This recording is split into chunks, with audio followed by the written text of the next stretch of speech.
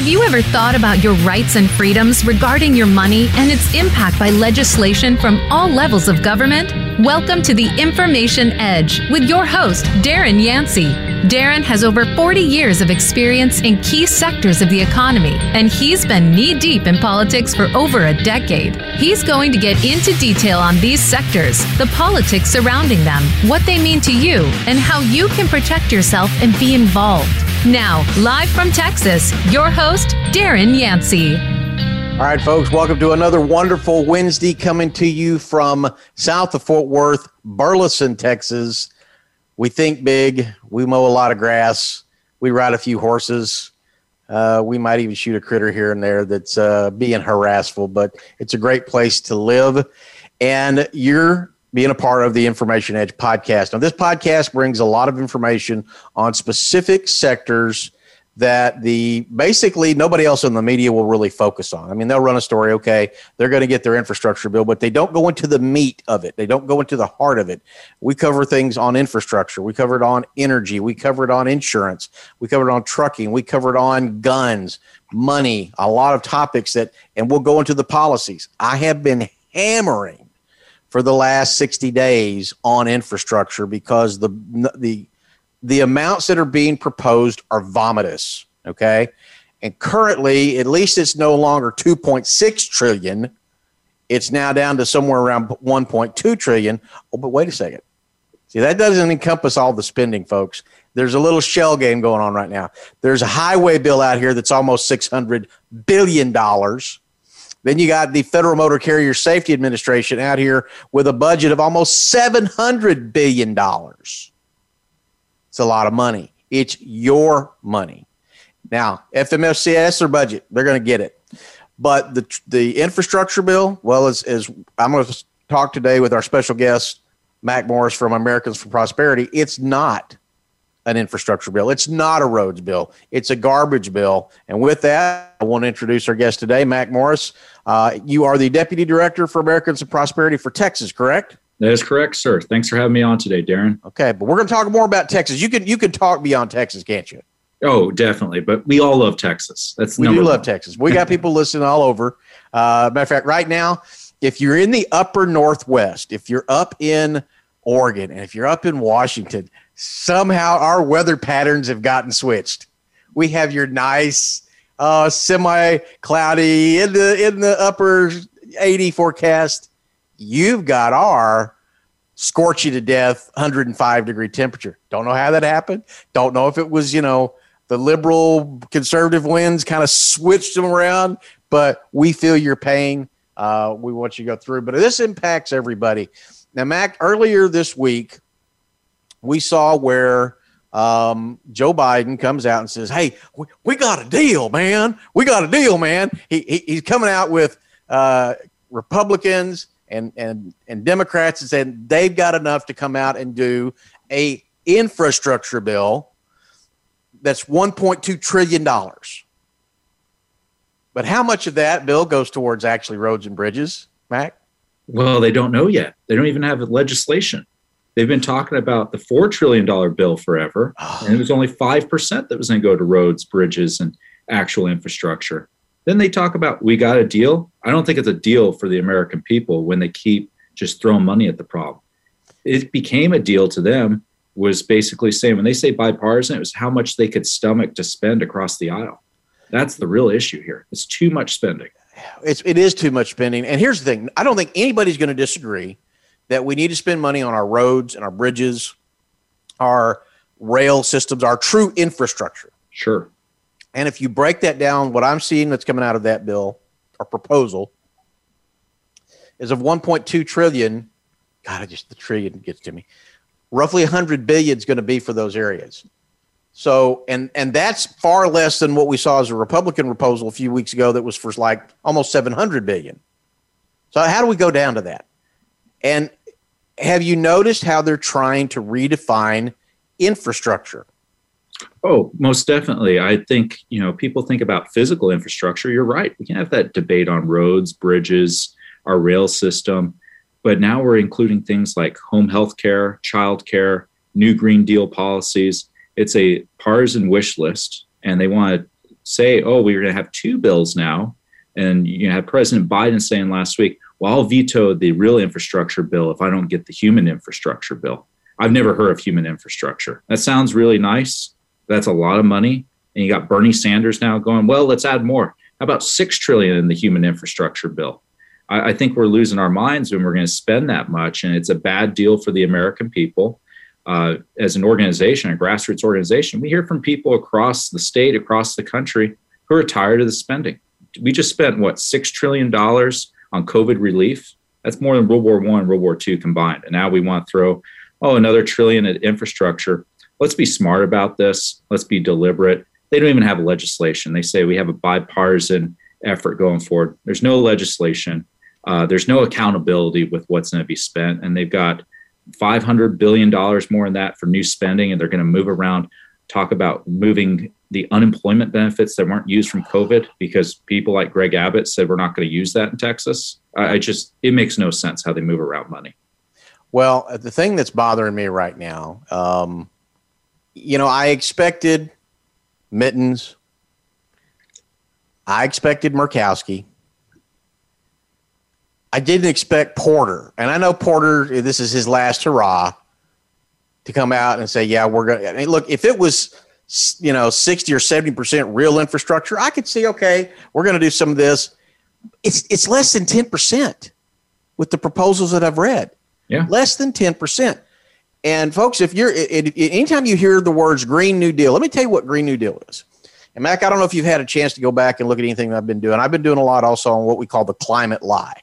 Mm-hmm. I went back and I've dissected if we rolled over and got rid of fossil fuels, what's reality? Okay, well, that's been debunked. And then why do we want to get rid of fossil fuels when we own the largest coal deposits on the planet? And oh, by the way, you can do carbon capture, and you don't have the problems with pollution on those coal systems. They've been around for decades. So everything that they're talking about on the Green New Deal is based upon a lie to the American people. So I guess my question is, do they think all the citizens are that stupid, or do they simply think that they have enough support in their base that they can get it done without any repercussions? Well, these are feel-good issues. A lot of times where they go too far, you see the far left talking about the whole new Green Deal policies. Yes, we all want to be good stewards of the environment, but to eliminate things and not have energy diversity is going to hurt the least among us. We were talking about the Obama era cap and trade coming back on electric, think about electricity rates. Those folks in Portland, they're, baking right now. They've been talking about the electricity and it costs them a lot. In Texas, we know our summers, it's going to hurt the poorest. They're going to have to make those hard distinctions of what they can spend. We don't need to see gasoline go up at the pump. It's for people going to work, going to school, for our goods to be transported across the country. They have unintended consequences. There are human costs at the end of the day. Not everything is an economic or a environmental cost all the time. You have to think about people. And I don't think you're talking an impact study is what you're talking about. Exactly. Yeah. And I think there's a detachment, and that's why it's so important as a group like Americans for Prosperity. We talk to the grassroots and we get them to contact the elected officials so they actually hear from everyday people, because that's where elected officials should really be listening to and enacting policy is from their constituents. Well, obviously that's absolutely. If they get bombarded by phone calls and emails, that it lights them up, and that's part of what we tell people a lot. And I've got links on our site to go to that. I'm going to divert for just a second. You brought up Texas, and we brought up renewable energy. A lot of people. I did a show, my Friday show. I went back and looked at the amount of megawatts that have been decommissioned in Texas over the last 11 years, and it's staggering. The amount that we have decommissioned in the last 11 years, and we have not replaced it with renewable. We've supplemented, we brought out, but we haven't replaced it. And what a lot of people don't understand is, if you look at a state like California that they got rid of their nuclear plant, they're going all in. Their cost per kilowatt for electricity, I think, is tripled That may not, I'm not going to say that's 100%, but it's doubled for sure. They've got some of the most expensive electrical rates out there. And now, because even in a state where they're getting great wind and they're getting great solar, they still don't have reliability. Gavin Newsom came out this past week and said, if you don't have to, don't charge your electric cars because we need the power on the grid. This is the Green New Deal. And I want people to understand it. And that's where I think Rep. Marjorie Greene came out and said that half of this money that they're proposing is going to the Green New Deal. I think it's more than that. But what are you hearing from the grassroots in terms of what they think about the Green New Deal, the proposals and the realities of it? People know it's going to cost them more every day. It's be more to go to school. It's going to be more to go to work. But they do not like top-down approaches. They want market innovation. We've seen, Ford come out with the new Lightning. It's cool. It's not in the sense that government's mandating them to have to build these. It should be a market innovations that drive things. And we need diversity. I think people in Texas realize that after the winter storms is you need diversity, but we still need reliable energy at the same time until we can come up with new ways of doing things, how we can really fit the needs of Texans, of Americans, but top-down approaches from government, they don't care for. That's really the nexus of what we hear from people, and they think this is too far of a shift that's not realistic. And I think that's a big thing from folks. They just don't see it as realistic. The people that you're talking with, that's correct. Are they getting engaged? Are they making the phone calls? Are they making the emails? Are they engaging with not just their politicians, but the ones that make decisions on policies that they can get to those committees? Yeah, I've seen that more across Texas, from agriculture folks to moms, the parents out there. They're calling their elected officials, but they're sending emails to President Biden. They talk to other congressmen who sit on key committees. I think people are fired up. I haven't seen this much energy around defeating bad policy in about 10 years. I think people are realizing there's a reality of a lot of bad policy facing us, and that America has to make some tough decisions for our financial future. All right. Folks, we're going on a hard break here. You're listening to the Information Edge podcast with Darren Yancey. Our special guest is Mack Morris with Americans for Prosperity. We're going to take a quick break, and we'll be right back. Become our friend on Facebook. Post your thoughts about our shows and network on our timeline. Visit facebook.com/Voice America. In the spirit of Have Couch Will Travel, Dr. Carol Lieberman creates a haven of sanity in an increasingly insane world. Each day we are bombarded with news of events that have never crossed our wildest nightmares. Society is spiraling out of control and everyone is reeling from it. But now there's an answer. The best way to keep sane in this insane world is to tune in to Dr. Carol's Couch on Voice America. Dr. Carol, a certified media psychiatrist, will broadcast live from her Beverly Hills office every Tuesday at 1 p.m. Pacific Time. Call or log in and get help with whatever is sending you reeling, whenever you need a soothing voice to calm and advise you. That's Dr. Carol's Couch every Tuesday at 1 p.m. Pacific Time, here on America's Voice, voiceamerica.com. Voice America presents a new kind of health awareness talk show, the Sharon Kleina Hour, Health, Environment, and the Power of Water. Show host Sharon Kleina interviews leading scientists to discover how each of us can become proactive in protecting our personal health environment in an increasingly unhealthy world. Every show offers new information that could save your life. The Sharon Kleina Hour is health from an environmental perspective, your ultimate source for a personal environmental lifestyle. Listen Mondays at 10 a.m. Pacific Time on the Voice America Variety Channel and Wednesdays at 12 noon Pacific Time on the Voice America Health and Wellness Channel. Have you become a member yet? Sign up now to become a member of Voice America. It's always free and easy. Plus, you get to take advantage of some great member benefits. Get unlimited access to millions of hours of on-demand content across all of our channels. Keep track of your favorite episodes, shows, and hosts in your own customizable library. Find out what shows you might be interested in based on your favorites. Plus, you get insider access with our newsletter. Membership gives you more. Sign up at voiceamerica.com and click register at the top right. Find out what's happening on the Voice America Talk Radio Network by keeping up with us on Twitter. You can find us at Voice America TRN.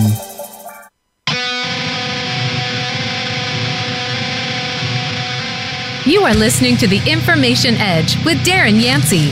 To reach the program today, call in to 1-866-472-5788. That's 1-866-472-5788. Or send an email to Darren@DarrenYancey.com. Now, back to The Information Edge.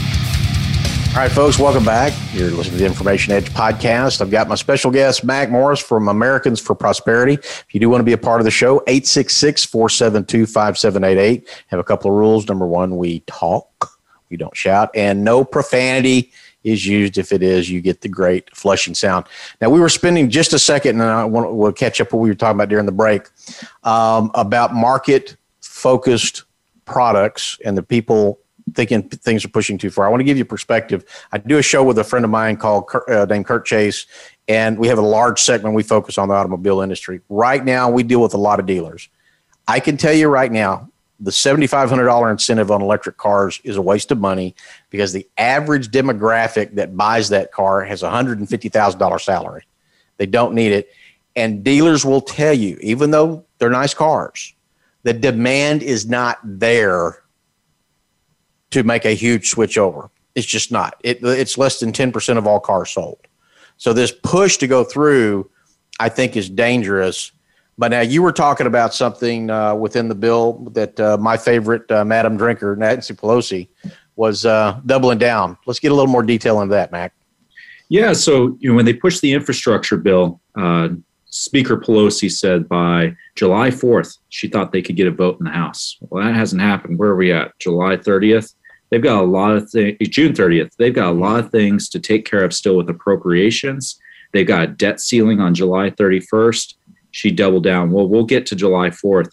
This infrastructure bill, the first one that President Biden really touted, people realize this is not a good bill. It's wasteful. Then you see the Republican objections with their own bill. Now we got this bipartisan one, but there's no legislation written. They're not going to vote on this by July 4th. And then coming back, they're going to be leaving D.C. for 2 weeks, the House. They're going to be back in district for the first part of July, and then coming back to D.C., they've got all those appropriations and the debt ceiling. We've been talking about spending. I think we're $30 trillion in debt. It's going to be difficult for them to even do anything in July. And then they have to come back home to district again for August recess. It's not going to happen. So we're saying there's hope that this doesn't gain legs right now. I think we have to have hope, but we can't let up.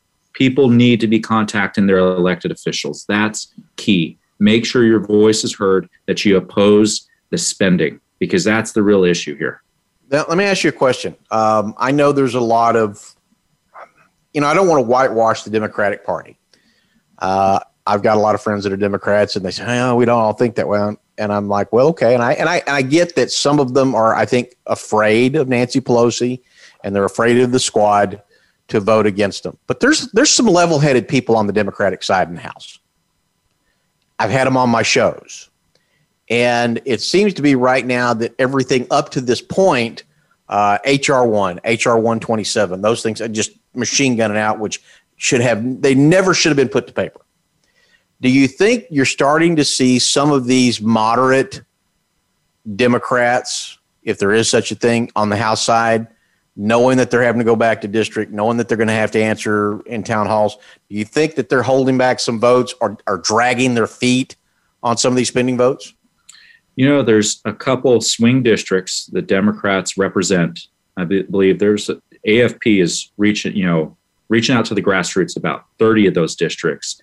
We know that constituents don't agree with the crazy spending and a lot of these other policies that have been pushed. And I think those representatives know too. It's unpopular. It's going to be difficult to sell to their constituents. And I think that's a good thing because people are speaking up, but it should be even a Republican. If they go back home and they say, this is a good bill, this is not a good bill. No, it's a horrible bill. It's a bad bill. We've seen the PRO Act that was being pushed. That's even appeared, for union labor in the infrastructure bill. This is just the wish list, and they're trying to cram everything in there. It's going to be really hard to defend a vote on that.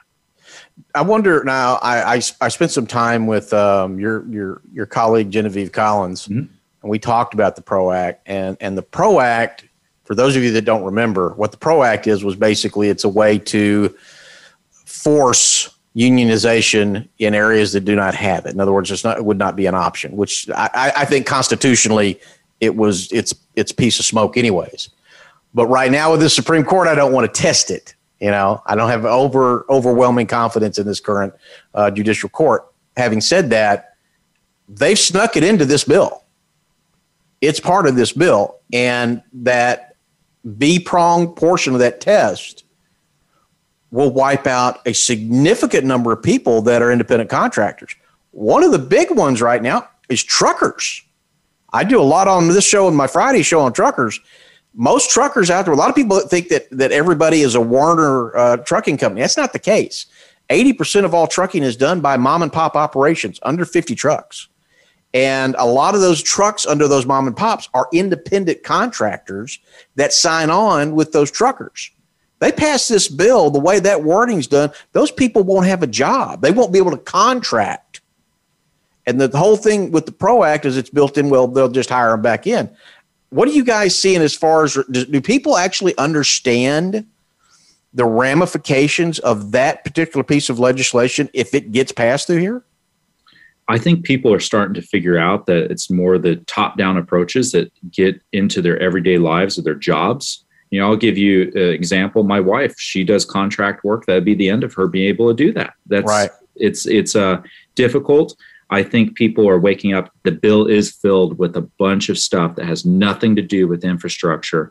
And the more they see that and the more the price tag has grown and fluctuate, they don't take these things seriously. I mean, the price tag that fluctuates and then they go down, I think they're losing credibility. I think a lot of these policies in Washington, D.C. are losing credibility with everyday people. You'll see others say, oh, these are the best policies. The PRO Act helps people. Look to California. Did their version of that help them at all? No. It's matter of fact, right now, I promise you they're paying more for gas, goods, and groceries because they have less truckers coming into the state bringing in goods and services. The costs are going to be passed off to everybody. That's the problem. We're going to see inflation from infrastructure, these other parts in the bill. These costs get pushed off to the consumers. And again, the people who have the least or who are poor, they're going to pay the most for these things, and they can't afford that. And this really, the bill at the end of the day, you talked about the subsidies for electric cars. Those folks are doing very well. Why are they getting a subsidy to them when other folks are, really struggling to get by? Because we're coming out of a pandemic, economic shutdowns. This is a bad thing to do to people right now. The cost of goods, you walk in the store, how much it costs to go pick up your groceries now. You can see it in beef. And folks have got to drive that to our stores. They don't need the costs going up on them and making their jobs more difficult because they serve a necessary part to the logistics and our society and our economy. And at the end of the day, we're going to really cause some unintended consequences because, again, top-down approaches from D.C. Well, I'm already seeing, and I stay on top of it. There's already problems moving stuff out of the ports right now because they don't have enough drivers. And it's not a driver shortage. It's for example, in California, they basically killed a source to bring in when they put in AB5. Now you've got certain markets because of political defund the police, political instability. You've got trucking companies don't want to go in there. And if they are, they're going to charge a lot for freight. Now, if it's localized, it hits there. But if they're taking it, let's say from New York to Texas, which is an expensive route now, you're talking 35% higher in costs. Those are real costs. That's not just the poor people. Yeah. That's everybody.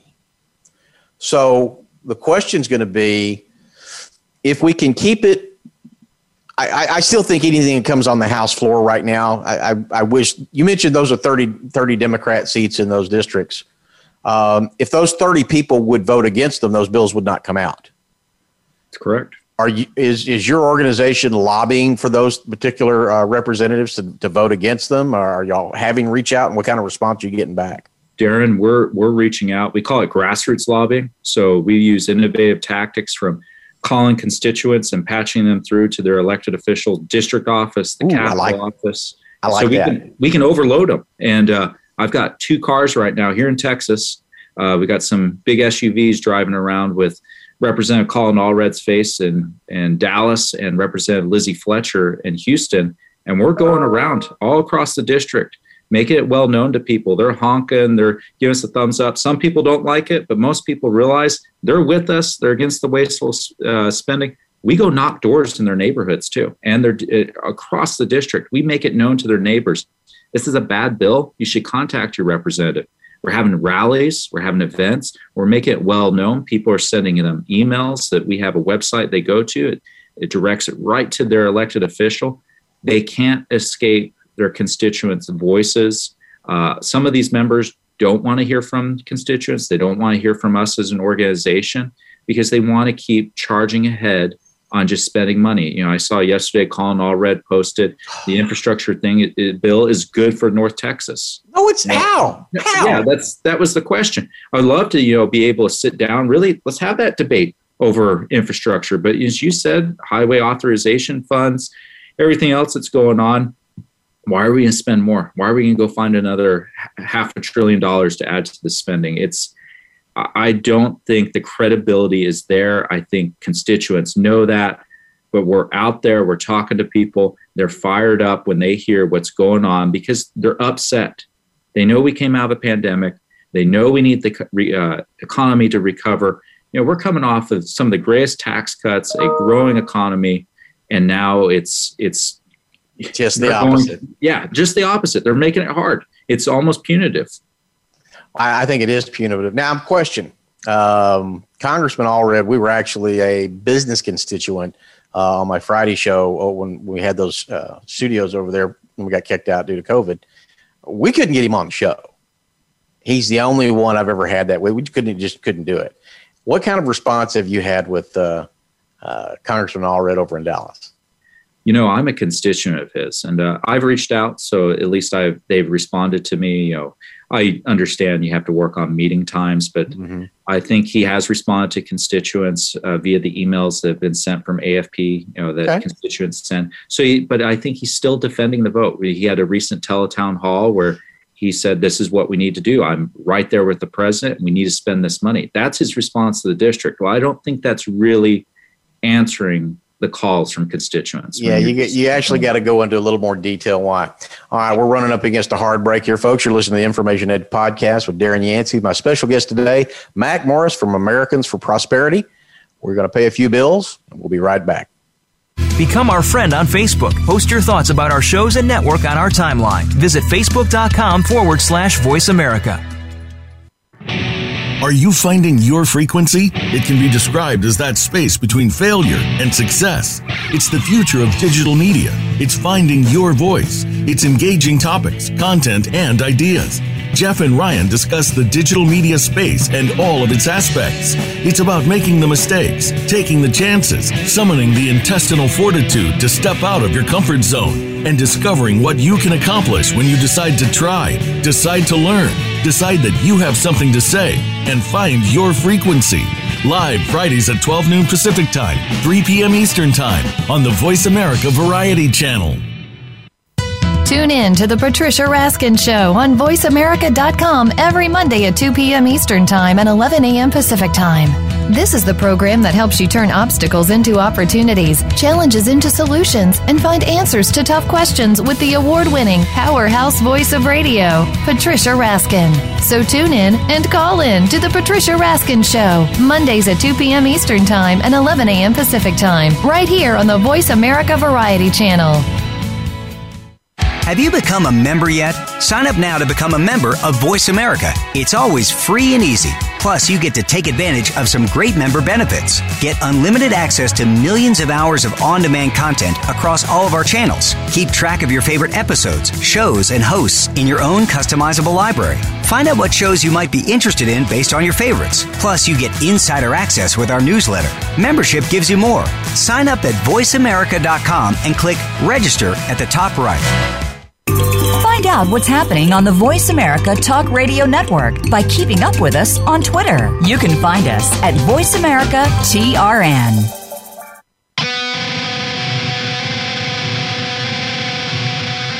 You are listening to The Information Edge with Darren Yancey.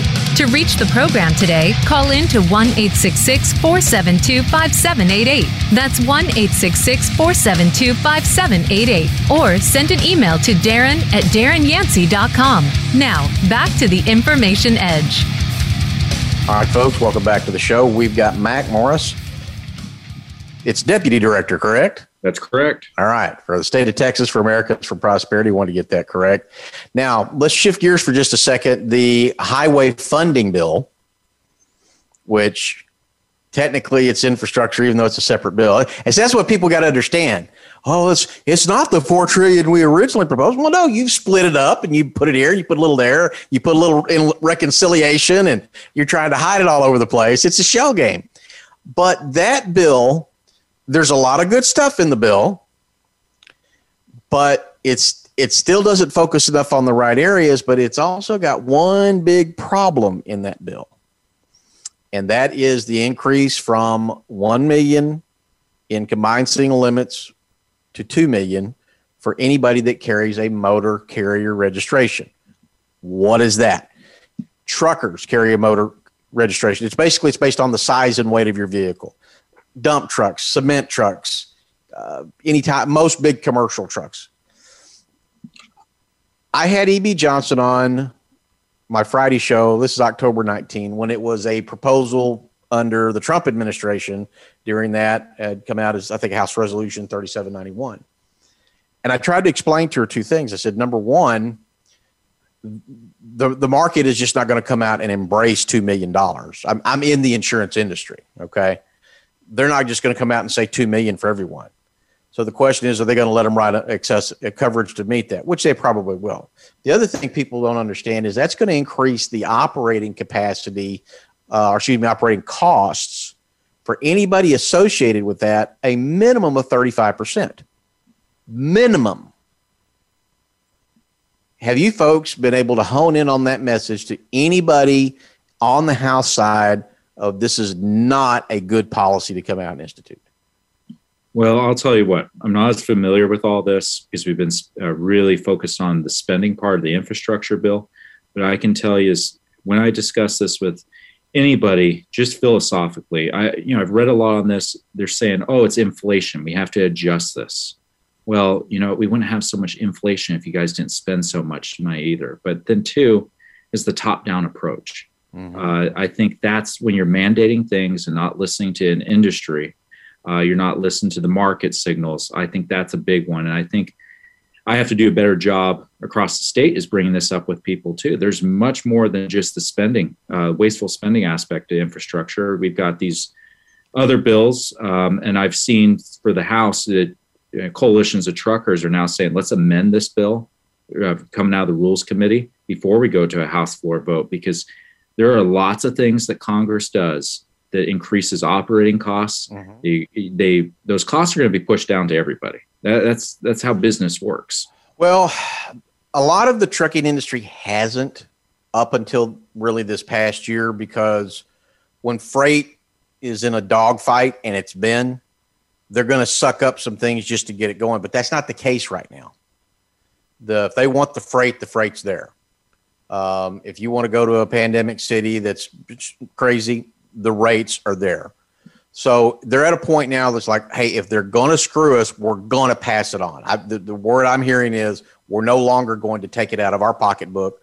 We're going to go through.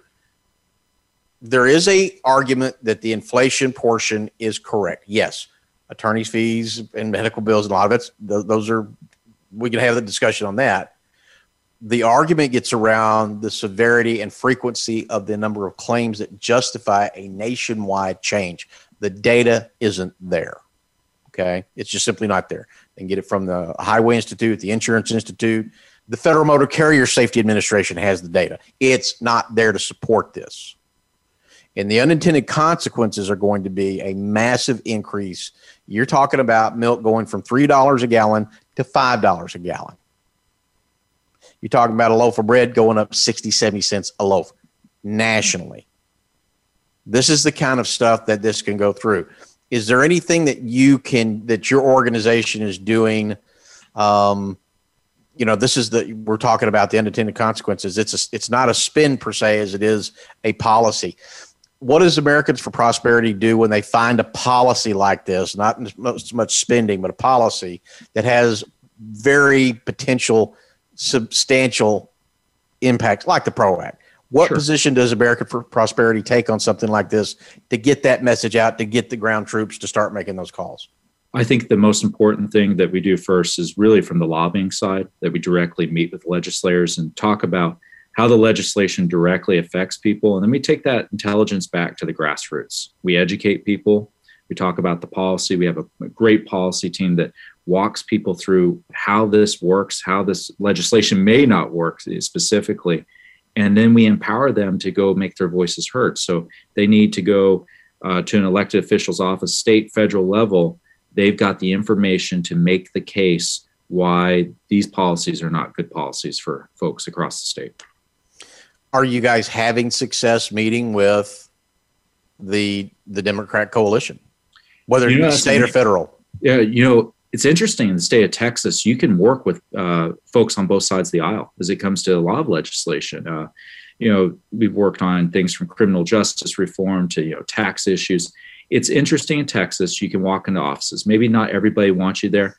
Federal is a little different story. I've reached out to offices. They see my name. They see who I'm affiliated with as an organization. They'll say, well, you guys are just a conservative group. Well, that's not really true. I think we're a nonpartisan group, but we're based on principle. And that's what I try to bring to a lot of these office meetings with staff or the elected officials.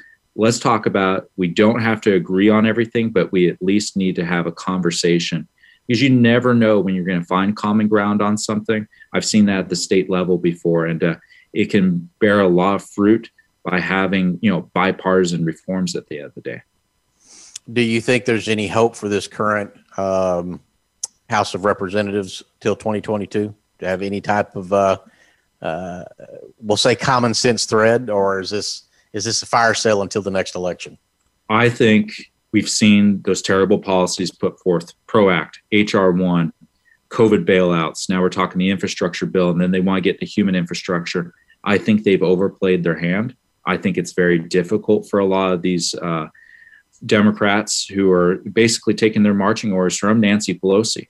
And I think they're going to have to say, we can't do this. This is not our constituents. They don't agree with this. This is bad policy. And I think we have to be always optimistic. And I think what's the good thing is that constituents across the country can continue to contact their elected officials and make a groundswell from the grassroots, a groundswell, and get them to vote the right way on a bill, and make sure you defeat a bad spending bill as it comes to infrastructure, and thank them for doing the right thing. I don't think that ever happens enough. Elected officials get beat up a lot on both sides, but if somebody does the right thing, thank them for listening and doing the right thing. I think that's really key there too. Now let's switch gears for a second. I know you also do a lot for Texas. Tell me what the push is right now that you guys are working on with the Texas. I mean, we just ended one session. We're about to go into another. I know the conservative grassroots were not happy with this session. I think it was probably one of the most bungled sessions I've ever seen, and I've seen some bungled sessions. I'm not really sure how we got there. What are you currently doing with the state of Texas right now? So coming out of this session, we were happy to see some protections for taxpayers, but there were some big issues that didn't happen, and that was the ending of taxpayer-funded lobbying. Nope, didn't stop. Nope, they're still taking your money. Everybody got their appraisals. And here in the last month or two, they'll set the tax rate, and then they'll continue to pay for lobbyists. That's Mac. Will you, for our listeners that may have forgot, will you define taxpayer-based lobbying? So, taxpayer-funded lobbying. Think about this: your tax dollars, your property tax dollars, goes to your city, your county, or some kind of municipality. They hire a lobbyist with your tax dollars. They go on behalf of that municipality down to Austin, and they often lobby against things that you care about. And they often lobby for more tax increases. They were some of the most vocal folks to fight property tax reform 2 years ago. So that's really a nutshell taxpayer-funded lobbying. People say, well, it's just $45 million. $45 million, I don't care if it's $1. It's people's money. Yeah. Well, and here's the thing, what the synopsis you gave, we're talking Texas, but really that's across the nation. It happens in a lot of states. That's how it works, and it's something that it is I think if everybody actually understood the amount of the funding that they're putting that's going against their own self-interest, I'm not certain people wouldn't be out with pitchforks and torches at each one of these municipalities or county or state level going, what are you doing? I know it's something that when I was sitting on I was the commissioner for the Johnson County ESD, there was an issue coming up because the commissioners had a form of lobby, and they said, well, we do this. Okay, why can't you go do that yourself? You're getting a salary, you get paid, go down there and do it yourself. And the answer is always, well, we got this. Is that going to come up for the next session to end that, in the special session, to end taxpayer-based lobbying? Because I know there was a couple of different bills out there. No, I hope it does, because, as the governor talked about calling the special session on, starting on the 8th of July, and he's talked about going item by item. So let's hope that it gets on there. I think that's really important to save the taxpayers' money, to do the right thing on principle. Even to the secretary, we're also working on pretrial reform, bail reform, to keep our streets safe, save taxpayer money, and give people second chances. That was something that really advanced. Both those bills, advanced out of the Senate. A lot of things die in the House. You have committees, even the bail reform bill. How did that happen? How did that happen? Well, it makes it through both chambers, and they send it back from the Senate to hear it. You put it on the calendar, and then with the elections bill, it's the Democrats break quorum and they walk out. So, this bill would have helped a lot of folks who couldn't afford bail, who weren't a risk to society. It would have also protected public safety at the end of the day, and they walked out on that. We need to fix that, because it's judged as a unconstitutional system across the state. The ACLU has sued counties. We need to do a better job of taking care of public safety and having a criminal justice system that actually works.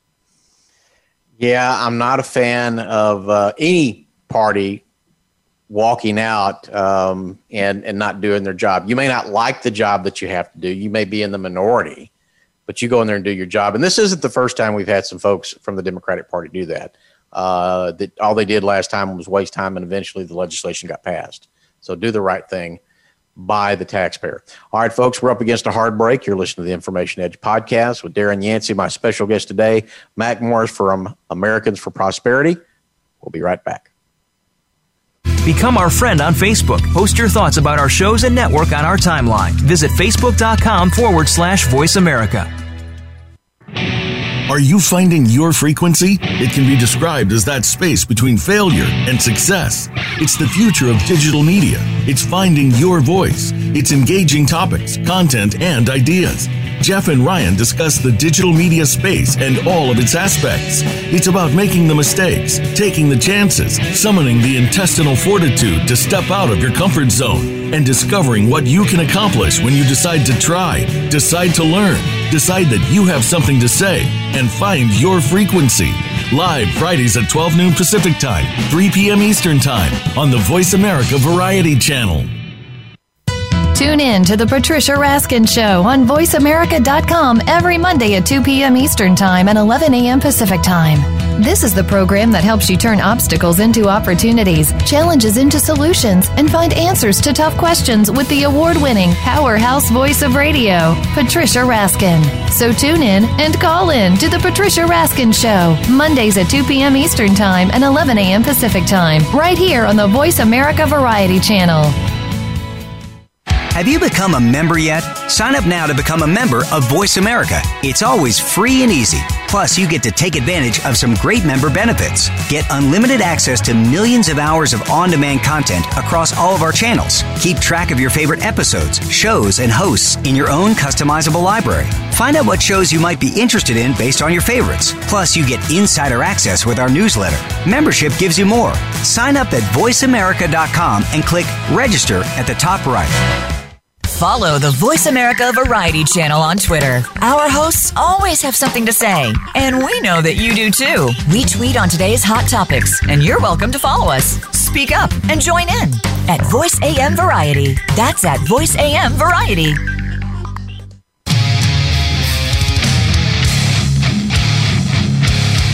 You are listening to The Information Edge with Darren Yancey. To reach the program today, call in to 1-866-472-5788. That's 1-866-472-5788. Or send an email to Darren@DarrenYancey.com. Now, back to The Information Edge.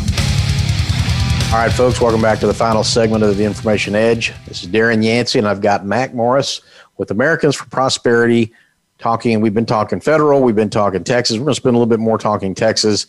In terms of one of the things that's a big consumer, it didn't gain a lot of traction. It finally started getting some sponsors, was House Bill 3770 to eliminate the ad valorem tax.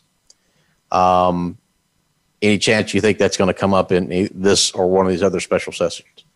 You know, I think they're going to have limited time in the session to focus on some big bills. I know they still have to fund the legislature after, election integrity bill. Hopefully they take up some other issues. There's going to be a second special session too for redistricting.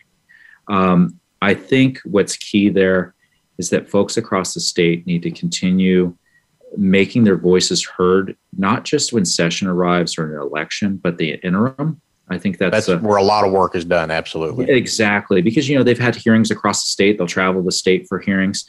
You have to make these issues, not just a campaign issue, but it's an issue in the interim.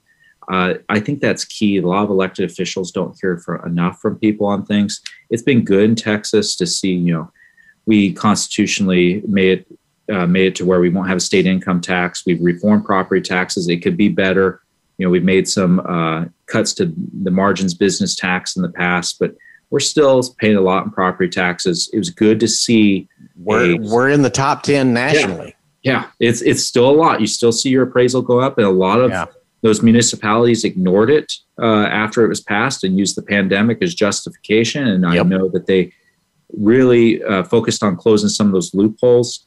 I think a big one too, seeing coming out of session, they said we're going to run this huge billions of dollars in a deficit. And now they came in under population inflation, really delivered a more responsible budget. And we got a spending limit there too. I think that's a huge win because we've gone decades with just uncontrolled growth of government because taxpayers can afford it. We need to keep working. Sometimes it's got to be incremental. We want these things to happen overnight, but the pressure can never go away. We need more Texans to say things. I think that's really key. What is Americans for Prosperity Texas? What's your stance on the ad valorem tax? Just a tax as it comes to property, or you want to define that? Yes. Yeah. You guys support it? Would you like to see it changed? I think what we really need, we've looked at a variety of bills over the year. We want to reform it first. I think that was key, the growth of government. I do think that folks need more say in the process. I don't think rates should be going up. There's a lot of times you talk about school choice when that doesn't really happen, is that you got property taxes intimately tied to school funding. We spend a lot on schools. I think we could decrease taxes a lot. In a perfect world, of course, I would love not to see anybody paying property taxes, and how we can be smart with budgeting. I think at the end of the day is that we have to keep shrinking the scope of government because they're spending too much. They don't have a funding problem, they have a spending problem. And we see that at the federal level. At least we're making some inroads here in Texas. Yeah, because I can tell you right now, I mean, with where the levels are getting, I know we're at basically 2.7% of the taxable value. And that puts us in the same realm as New Jersey, New York, California, Illinois. I mean, we're basically blue state levels of property taxes. And we've got people losing their homes because they can't pay their property taxes. We've done a lot of good things, but this is an area. I don't know that this bill gets traction in a special session, but I can tell you there's a lot of people that are going to get primaried in the next election cycle, both Democrat and Republican, because it was brushed aside. I don't want to say it was brushed aside. I think it was, well, we'll put it out there and we'll get a sponsor to keep you happy, but there was no real effort to make anything work on it. And there's a lot of folks, both sides of the aisle, all different colors, all different sexes. They're losing their houses because they can't pay their taxes. So it's something that we have to get a hold of. So let's talk about how to get a hold of Americans for Prosperity, website, all that good stuff, social media. So if folks want to go and make a donation or get more involved, how do they do that? Well, thank you. AmericansForProsperity.org. That's our main website. You can select the Texas drop-down. You can reach out to us at infotx@afphq.org. That'll send us an email and we can get contact with you. Our Twitter handle is @TexasAFP. Send us a tweet and we can get started with you. But I want to remind folks today, we've been talking about spending. We're going to see that those taxes go up at the end of the day. We're going to see debt mount. Going to stopthespendingspree.com is a great way to get in contact with us and to message your legislator at the same time. So your congressman and your 2 U.S. senators, we want to hear from folks. We want to build a groundswell of everyday Americans, especially here in Texas. I'm really partial to Texas, but we got to make this the best state. And we want to take those Texas policies where we're doing things better in Texas and go change how Washington, D.C. is doing it. Give me that site again so I can write it down. StopTheSpendingsSpree.com. Stop the spending spree. Someone was overheard. That was overheard at a dinner table when they applied it to this. I've had to have that conversation with my bride sometimes. Baby, you got to stop the spending spree. We can't afford it. You're killing me. You're killing me here. Oh, I hope she's not outside the door.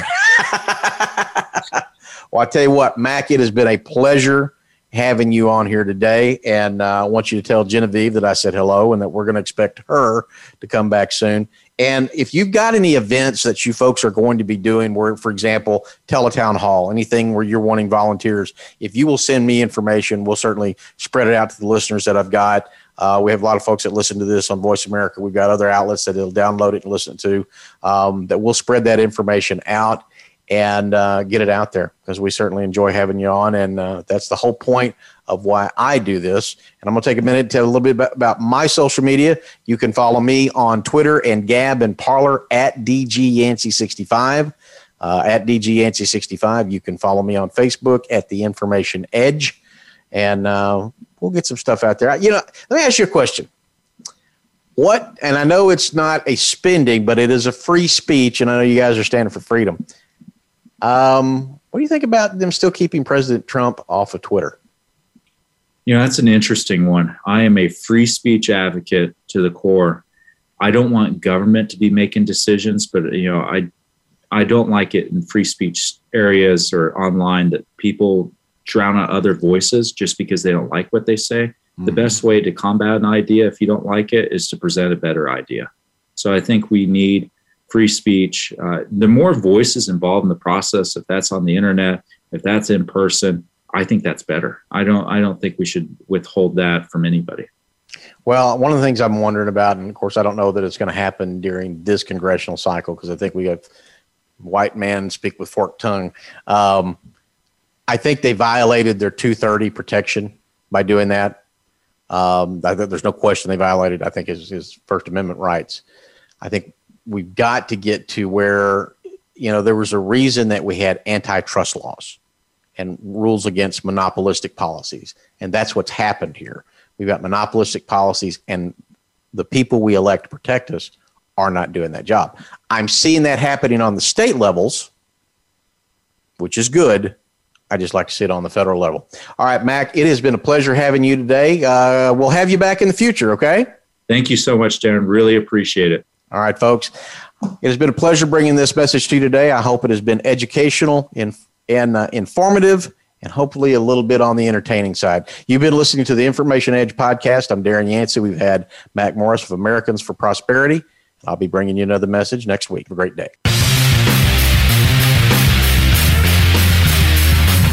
Thank you for tuning in to the Information Edge. Please join your host, Darren Yancey, again next Wednesday at 1 p.m. Pacific Time, 3 p.m. Central, and 4 p.m. Eastern Time on the Voice America Variety Channel. We'll have more to share then.